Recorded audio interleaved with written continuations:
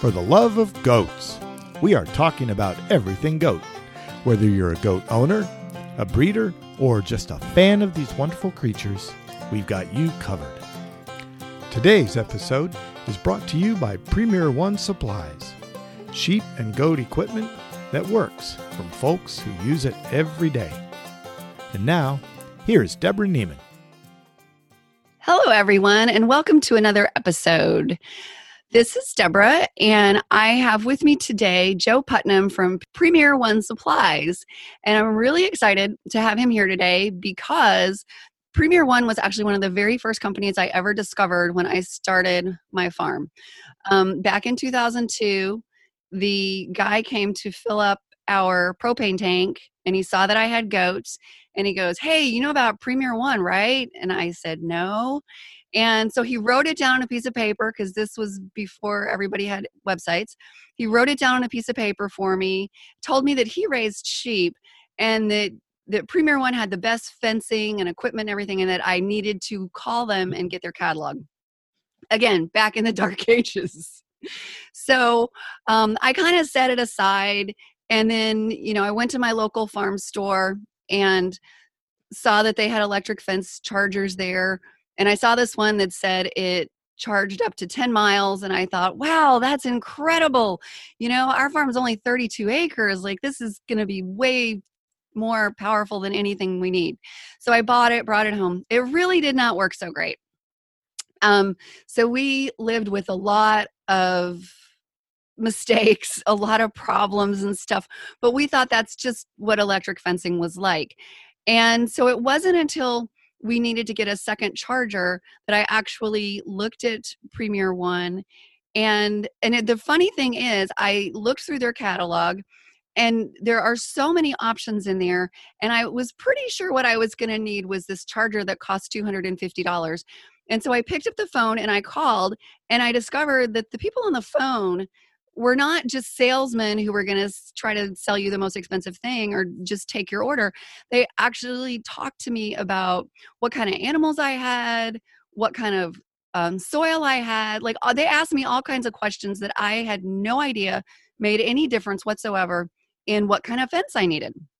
And in the end, she said that I would probably do well with this charger that cost only $150, which was $100 less than I thought. So that was the first thing I bought from them. And then I ultimately started buying like their ElectroNet for our sheep and goats. And we started with 2 or 3 rolls. Today, I think we're up to 15 or 16. It's a lot.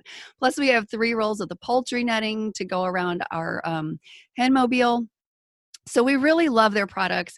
And so when it comes to electric fencing, it's the only thing I recommend is Premier One. And so that's why I wanted Joe to talk to you today about what you need to look for in an electric fence. What do all these things mean, so that you don't get sucked in by like, oh, this will electrify 10 miles of fencing, and you think that it's good and then wonder why you have problems. So it's a really super long introduction, but thank you so much for joining us today, Joe. You're welcome, Deb. Thanks for having me. Wow, that is a good introduction. I like them. I like them that way. Thank you. Making me blush. Well, as you know, when you've been using something for so long, so it's probably 16, 17 years at least that we've been using your products. And then we got your heat lamps and all kinds of stuff. So the first thing I want to talk about is, let's go through some terms that people need to know, because it's not just about how many miles of fencing. So there's some really cool terms we need to talk about, like pulse and joule. And we're not talking about diamond jewels here. We're talking about the joule that's spelled Joule. Yes. And volts and amps and ohms, OHMS, not meditation. That's another electrical term, ohms. So can you tell us, like, what do all those things mean and why should we care? Absolutely. So an electric fence, there's probably the 2 main terms we focus on. Well, we focus on all of them, but the 2 mains are volts and joules. And joule is how much energy is the output coming off your fence energizer. That's the little box that you either plug in to your outlet or put on a battery. And the amount of energy that's coming off of that is measured in joules. So if you have more joules, you have more energy. And the rate or the amount of pressure behind that joule is measured in volts. So voltage is the pressure on your electrical line, more or less in this case. You mentioned pulse, and that is the type of energizer. We use pulse type energizer, so it's just one little shock of energy about once a second or once every second and a half. And that's just your little bundle of energy that's made up of a joule, and it's pushed by your volts, and that's running down your fence line, that electric pulse. And then amps, that's how much energy is flowing over a unit of time. So think of gallons per minute or something along those lines. And then another one we like to focus on is ohms, and that's the resistance, and that is what impedes or slows down or acts against the pulse traveling down your fence line. So think of, say, a nice piece of copper. That is something that's used in electrical lines all over the place because it's very conductive. And then think of a piece of rusty barbed wire.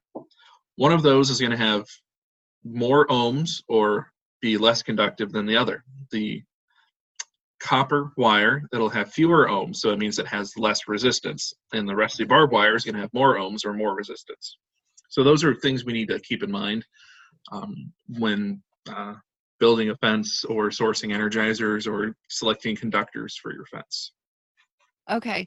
So it's probably not a great idea. If you've got an old rusty barbed wire fence out there, it's probably not a great idea to just go hook up an energizer to it. Oh, no.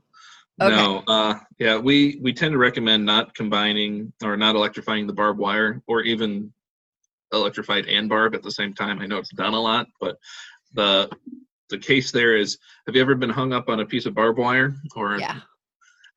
how about you're stuck next to a hot piece of barbed wire or an electrified strand next to it at the same time? We're trying to avoid stress for both the shepherd and the animals as well. So we try not to electrify barb. I know folks do it. Anyway. Right. Not a good idea. Yeah. That, and it's high resistance. Gosh, you don't want to do that. Yeah. Okay. So the first thing that we usually think about when we say, I need to get an electric fence, is the energizer. Mm-hmm. What do people want to look for? I've already told them what you don't want. You don't want to just get something that says lots of miles. What do people need to look for in a good energizer? All right. So typically what's recommended nowadays is the low impedance pulse type energizer. So that eliminates high impedance. It eliminates continuous current or weed burner type energizers. You want to avoid those if you're going to be electrifying netting or anything with a electroplastic conductor. So electroplastic conductors are your plastic and metal braids, ropes, twines, and tapes. You don't want the continuous current on those because the pulse lasts a little bit longer than a typical low impedance pulse type energizer. So that extra pulse time creates a little bit more heat. So if you have some heat on that plastic, you can melt it. And if you have grass contact, you have a short to ground, which creates a spark. So you have a fuel source, you have a spark, and you have some oxygen around there because of the air. And it's been a while since I took physics or in chemistry, but I think those are the requirements for a fire. Okay. So you want to avoid that combination. Gotcha. So you mentioned weed burner, which sounds like a good thing. Why would you not want to get a weed burner energizer? Right. So if you are running if you have plastic conductors, the electroplastic conductors, that weed burner, so that assumes you're going to have grass contact. So you're going to have a higher chance of melting plastic and spark and pulse and potential fire from that. Okay. So avoid that. If you're using metal hot wire, I know some folks still use them for that purpose. We don't recommend them because we deal so much with the electroplastic conductors at Premier that they're not even on the table. Okay. The weed burner, continuous current, or high impedance units, they're just completely off the table for us for that primary reason. So that's what you don't want to look for. What you do want to see is output joules. So they have stored joules, released joules, and output joules. And we look at joules of output when choosing energizers, because that's not variable. That is a set amount coming off the energizer. It's always going to be that same amount of energy, that joule rating. And we use that instead of miles because that miles rating is based on what we call ideal fencing or ideal lab conditions. So that'll be a single strand of wire with no grass contact on it, perfectly moist soils, and very little resistance. Sure, that energizer may run 10 miles, but if you do real fencing conditions where, maybe I don't have the best insulators on my fence, or my lowest strand is about 6 inches off the ground, so I have some grass contact there, or potential weed issues. So that's going to take energy away from your fence. So that 10 miles becomes a couple hundred feet real fast. So we avoid the mile rating at Premier primarily for that reason. And then I mentioned grass contact. So every little blade of grass that's touching your fence, it doesn't take a lot of energy because it's not the most conductive material in the world, but it does take a little bit of energy off your fence line. So it robs some of your pulse power. And one little blade of grass is not that big of a deal. But if you do that for a whole fence line, all those little blades of grass taking little tiny sips from your pulse, well, by the time you get to the end of the fence, that pulse has gone from something pretty big to something pretty small real fast. So if you're the kind of fence manager that says, grass contact, that's not that big of a deal, you want to have something with more joules of output. Because if you start with a larger pulse at the beginning, or a larger amount of energy at the beginning of your fence, and you have all that grass contact, by the time you get to the end of the fence, you still have something that's strong enough to keep your animals in and predators out. If you start with more energy to begin with. If you start with limited energy to begin with, you won't have much of anything at the end of your fence. And the way you measure that is with the voltage. You take a fence tester, not your ordinary electric multimeter, and here's why. Multimeters are meant for testing house voltage, which is in the 110 to 220 range. Electric fence voltage, the voltage coming off the terminals of your energizer, is typically around 10,000 volts. So you can fry a multimeter pretty quickly. So that's why you use a specific fence tester, because it can handle those high voltages. And the voltage you want at the end of your fence line, the furthest point from the energizer, you want that to be about 3,000 volts. And we use that across the board to cover all species. So that's sheep, goats, poultry, bear, swine, cattle, horses, coyotes, fox, possums, and raccoons. That's 3,000 volts seems to cover about everything. What do people need to know about conductors? Conductors. So that is what carries your power along the fence line. So I mentioned rope, tape, twine. Those are your standard electroplastic conductors. And they're very popular. They're lightweight, easy to use. And then you have your old single strand of metal wire. That's usually a galvanized type wire. And then there's also a braided cable, a galvanized cable as well. We offer one called MaxiShock. And that's what carries your power throughout the fence line. If you're doing a permanent fence that you're not going to be moving very often, I like the metal conductors because overall they have the least resistance per foot or per 1,000 feet. So they can reliably carry a pulse throughout your fence. You'll have a nice even charge throughout it. If you're going to be moving your fence pretty often, or if you have animals that, such as horses, that move at great speed, but their eyesight is not the best, you want a nice big conductor, or a nice visible conductor. So the ropes, the thicker ropes and the tapes, you driving down the road, they're pretty easy to notice. That's easier for that animal to see because you don't want them accidentally running into that fence.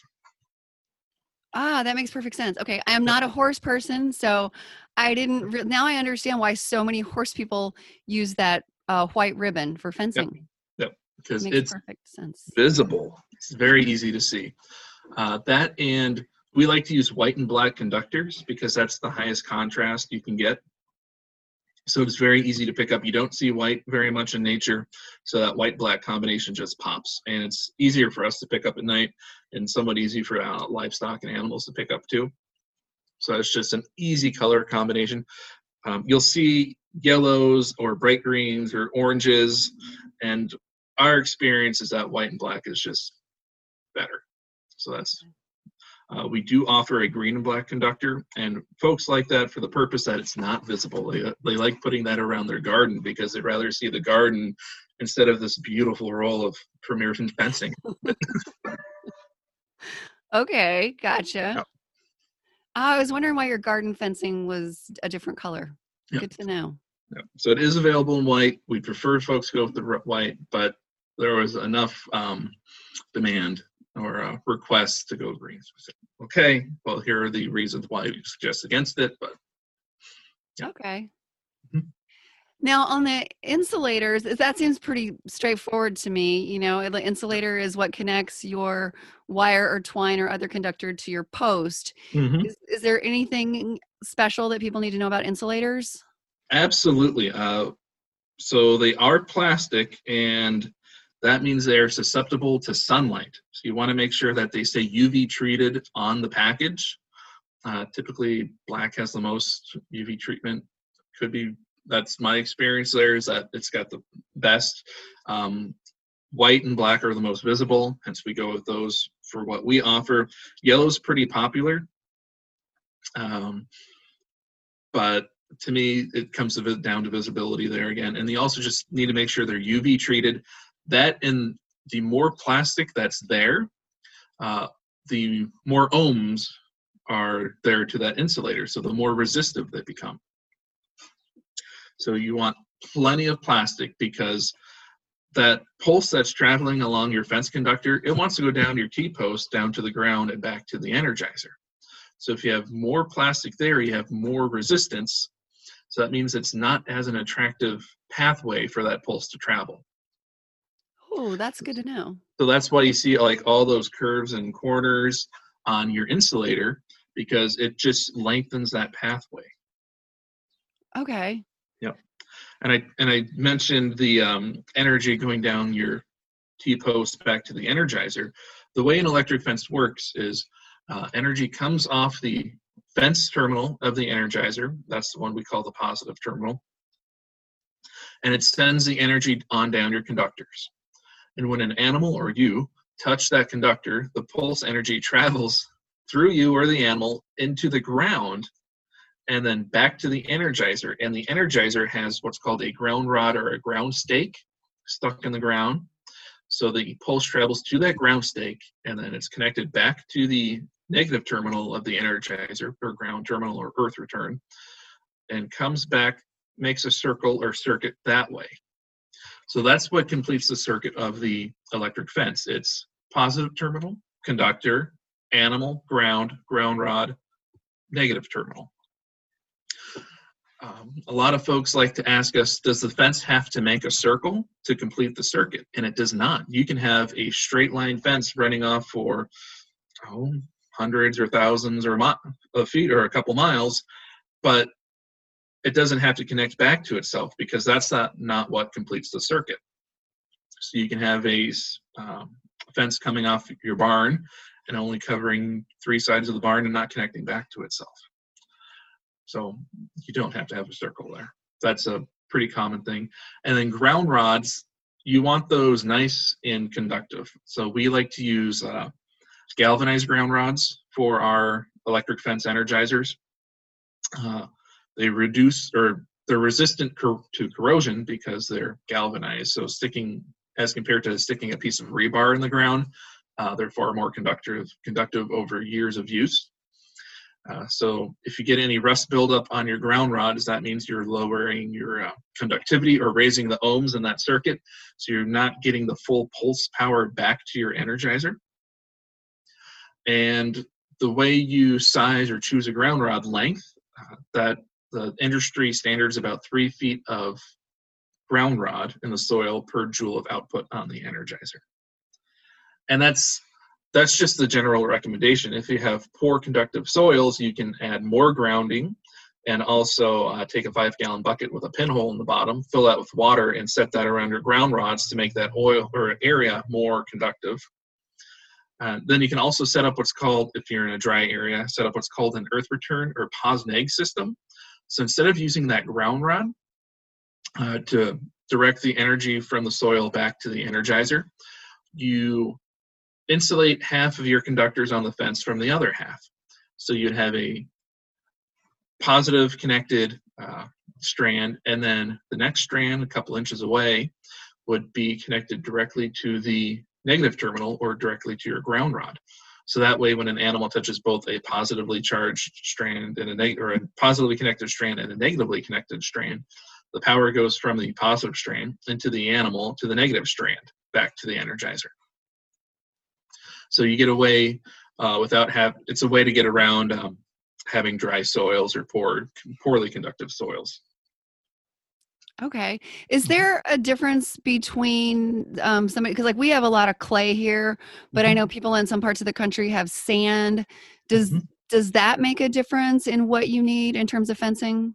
It does. So the clay holds moisture better as compared to the sand. So you'll go with the pause-neg system in sandier soils. That, if you're using portable fence, I also like having deeper spikes in sandier soils because they get anchored better, since that loose sand is not, or sand can be loose and not hold the posts that well. So it maintains tension better by having a well-supported fence. If you have a poorly supported fence, then that means that your lower conductors on the fence can sag and potentially touch the grass or the ground, and then you have a shorted out fence right there. Okay. Let's talk about some of your nettings. You guys, I think, were seems like you were the first one to bring nettings to the United States. I believe we were. Our founder, Stan, he went off to school, and he's an Iowa farm boy. We're on the farm he grew up on. That's Premier's location. He went off to England for a few years to work on go to school and work on a college farm while he was out there. And he used netting while he was there. This was in the early to mid-'60s. And he came back about the mid-'70s after graduating and working there for a few years. And he decided he wanted to raise sheep on his farm. But unfortunately, the netting he used and a few other tools he used weren't available in Iowa. So he called some friends back in the UK and ordered netting and other product. Word got around, people asked for more, or asked if they could buy some from him, and he started ordering more. And next thing you know, we're somewhat decent size. He's got a business that's been going for 40 years now. So exactly. He finally moved out of his garage. That's why I love your tagline. I think your tagline is something like something about people using the products. Fences that work and equipment that works from the folks that use it every day. Right. Exactly. Yeah. Because I know when I get a newsletter from you guys, there's going to be information in there about your products, but there may also be an ad in there about sheep that are for sale. Yeah. Yeah, we run a youth flock of Dorper Romanov Katahdin cross. I think we got that idea from US Mark, or the Meat Animal Research Center out in Nebraska, or that cross came from, or that the argument behind it came from them. And we have about 800 or 900 ewes. And we don't lamb year round. We try and avoid the summer months just because of the heat and potential parasite issues. But we're lambing in the fall and winter, and probably are wrapped up by now. I'll have to talk to our shepherds about that out on the farm. But so that allows us to have lambs almost all year round to hit the high points of the markets as they, ebb and flow throughout the year. Yeah. That, and it's easier to lamb 50 ewe batches than it is 900 all at once. That, oh my goodness, I can't Yeah. even imagine. Yeah. The most kids we ever had in a single year was 60. Mm. And we were in that 50 to 60 range quite a few years, and it just was exhausting, And that was spread over a couple months even, but there would be days in there where just you got no sleep. Yeah. So I can imagine and I'm sure you've got more than just a couple people taking care of your sheep too. Yeah. So we have two primary shepherds, or a shepherd and assistant shepherd, and Stan actually helps out in a lambing barn every now and then. And we do have another farmhand that lends assistance as well, such as like running the feed grinder, and things of that nature. Mm-hmm.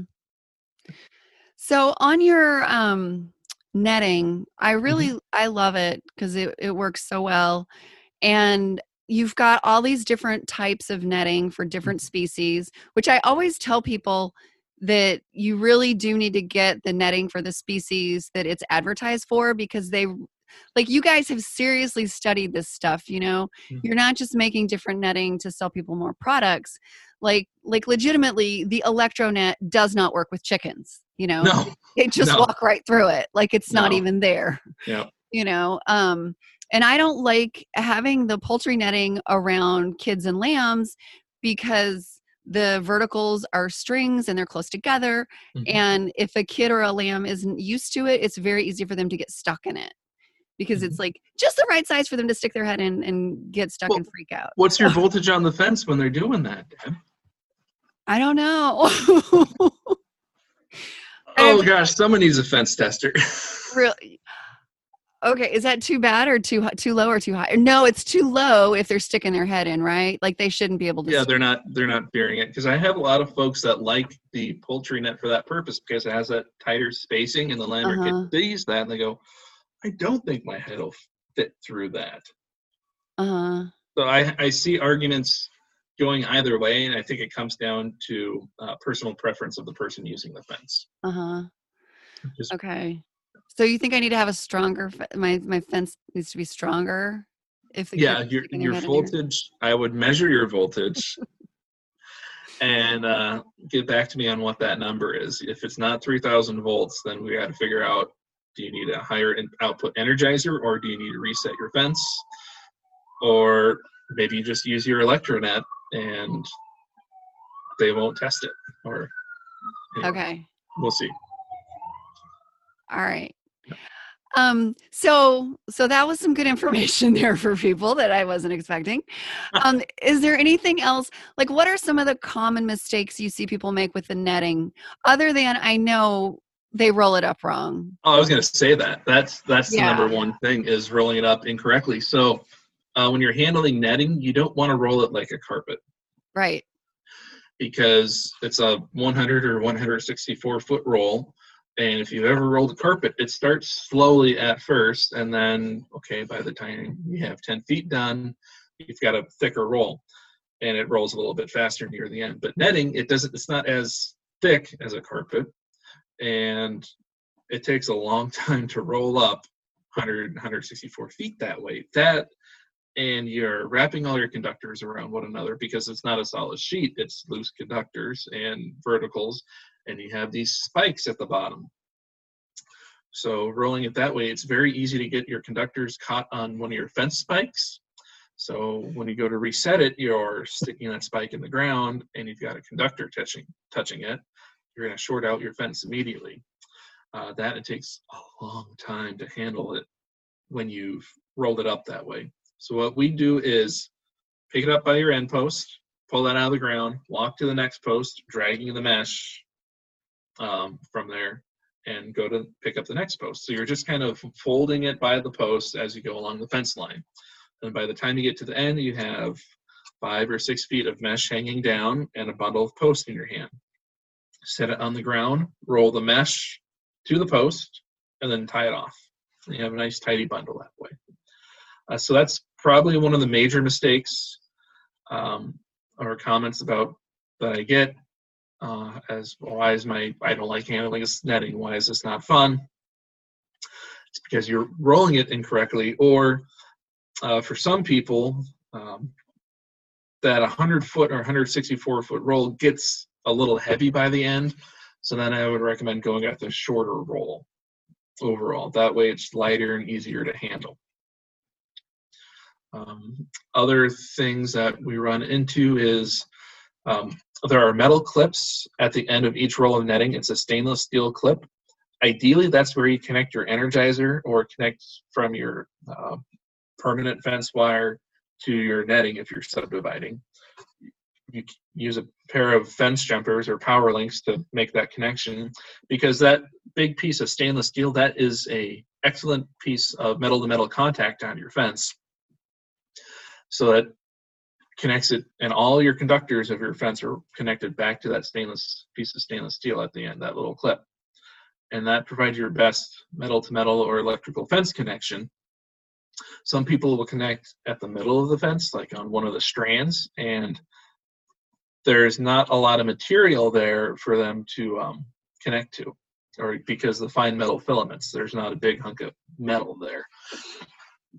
So that when the pulse is trying to jump from a jumper to the net, you might get a little spark there, and you might get some burnout spots on your fence. So connect at that stainless steel clip.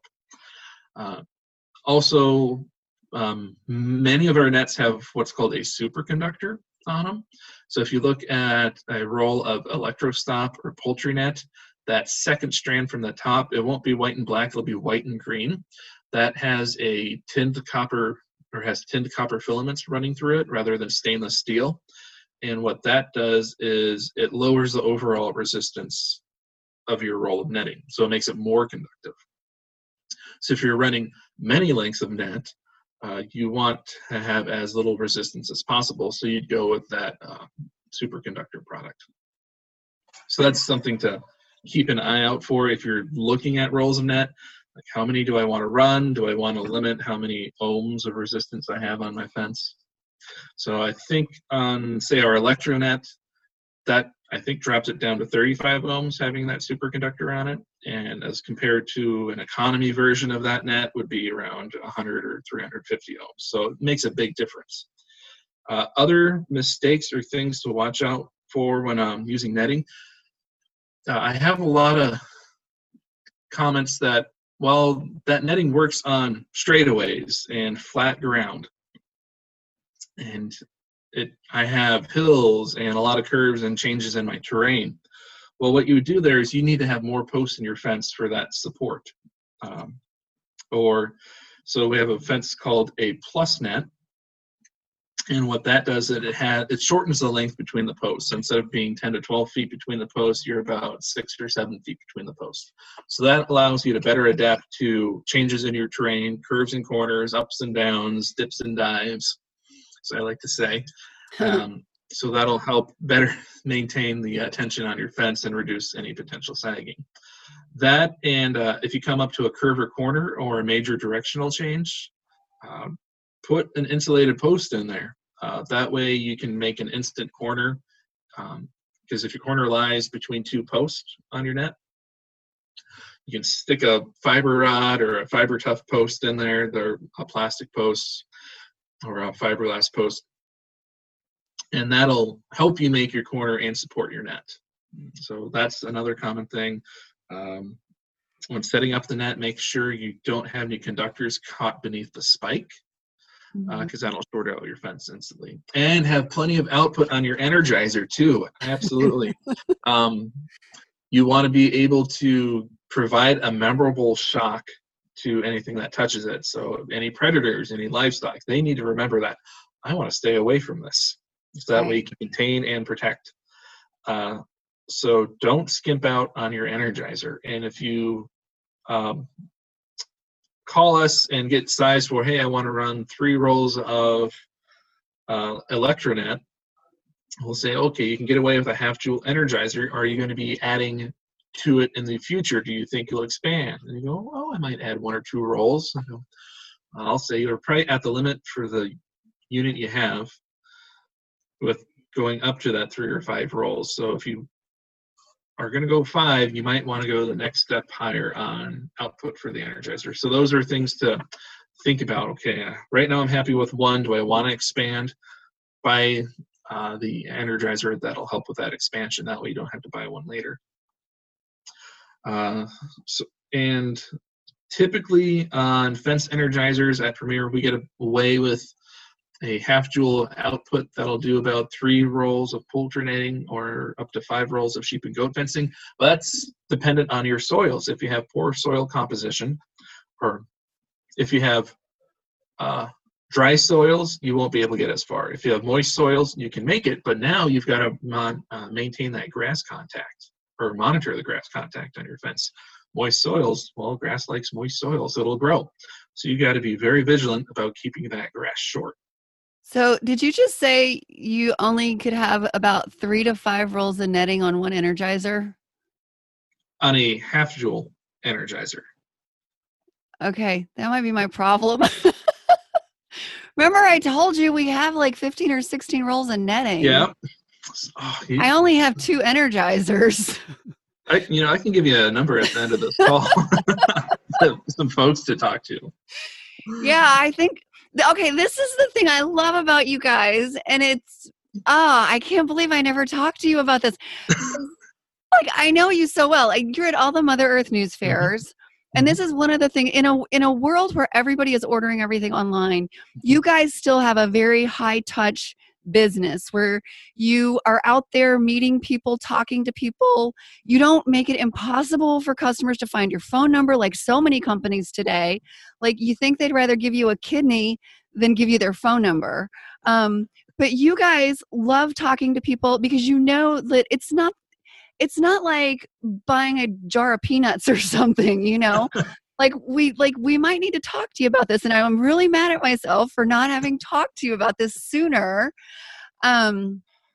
Because I know you're shaking your head like I only see you 5-6 times a year at the Mother Earth fairs. Like, I totally could have discussed this. About we're not getting quite as much kick out of our fence charger. Well, maybe that's because you've got 10 rolls of netting hooked up to it. Yep, that's too makes much. A difference. So anyway, this is awesome. I learned so much from our conversation today. Clearly. Okay, so this is a lesson for everybody listening to this. Like, don't just go to the website and think that you can figure it all out, give them a call, talk to them, tell them what kind of animals you have, what your land is like, what, the terrain as far as like, are you going to be fencing on hills or flat? Do you have sand or clay and everything? So I'm really excited. I can't wait to tell my husband all this.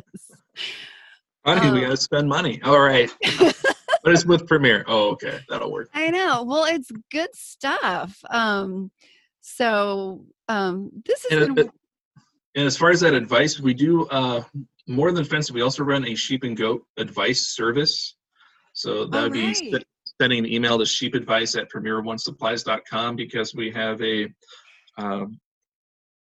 sheep and goat nutritionist, Dr. Dan Markle. He was the small ruminant guy at Iowa State for many, many years. And we also have contact with a few sheep and goat vets through that service. So if you send an email in with a question, we'll direct it to those folks and they'll get an answer for you. So if you have a question on nutrition, we can answer for you, or a question on vaccine protocol, we can get that answered for you, because we can get it to the folks that know what they're talking about, rather than doing a Google search and praying for something. Right. So, yeah. Great. Well, this has been so much fun. I know this is going to be really helpful for people. It's been way more helpful for me than I expected. Good. I already love your stuff and use it all the time, and now I can use it even better. So that's exciting for us. So I'm going to love it even more. But I think my animals are like, they don't challenge it because they apparently at some point got a good enough shock that they remembered it. So it works for us. The only challenges we really have are those new kids who don't know it yet. Well, thank you so much for joining me today. And you're welcome. Thanks for having me. Yeah, and I will probably have you back sometime to talk about some more of your stuff. Oh, I'd love that. And that's it for today. If you haven't already done so, hit that subscribe button so that you don't miss any future episodes. And I would really appreciate it if you could leave a review on Apple or your other podcast player so that it makes it easier for people to find us in the future. Thanks so much, and I'll see you again next week.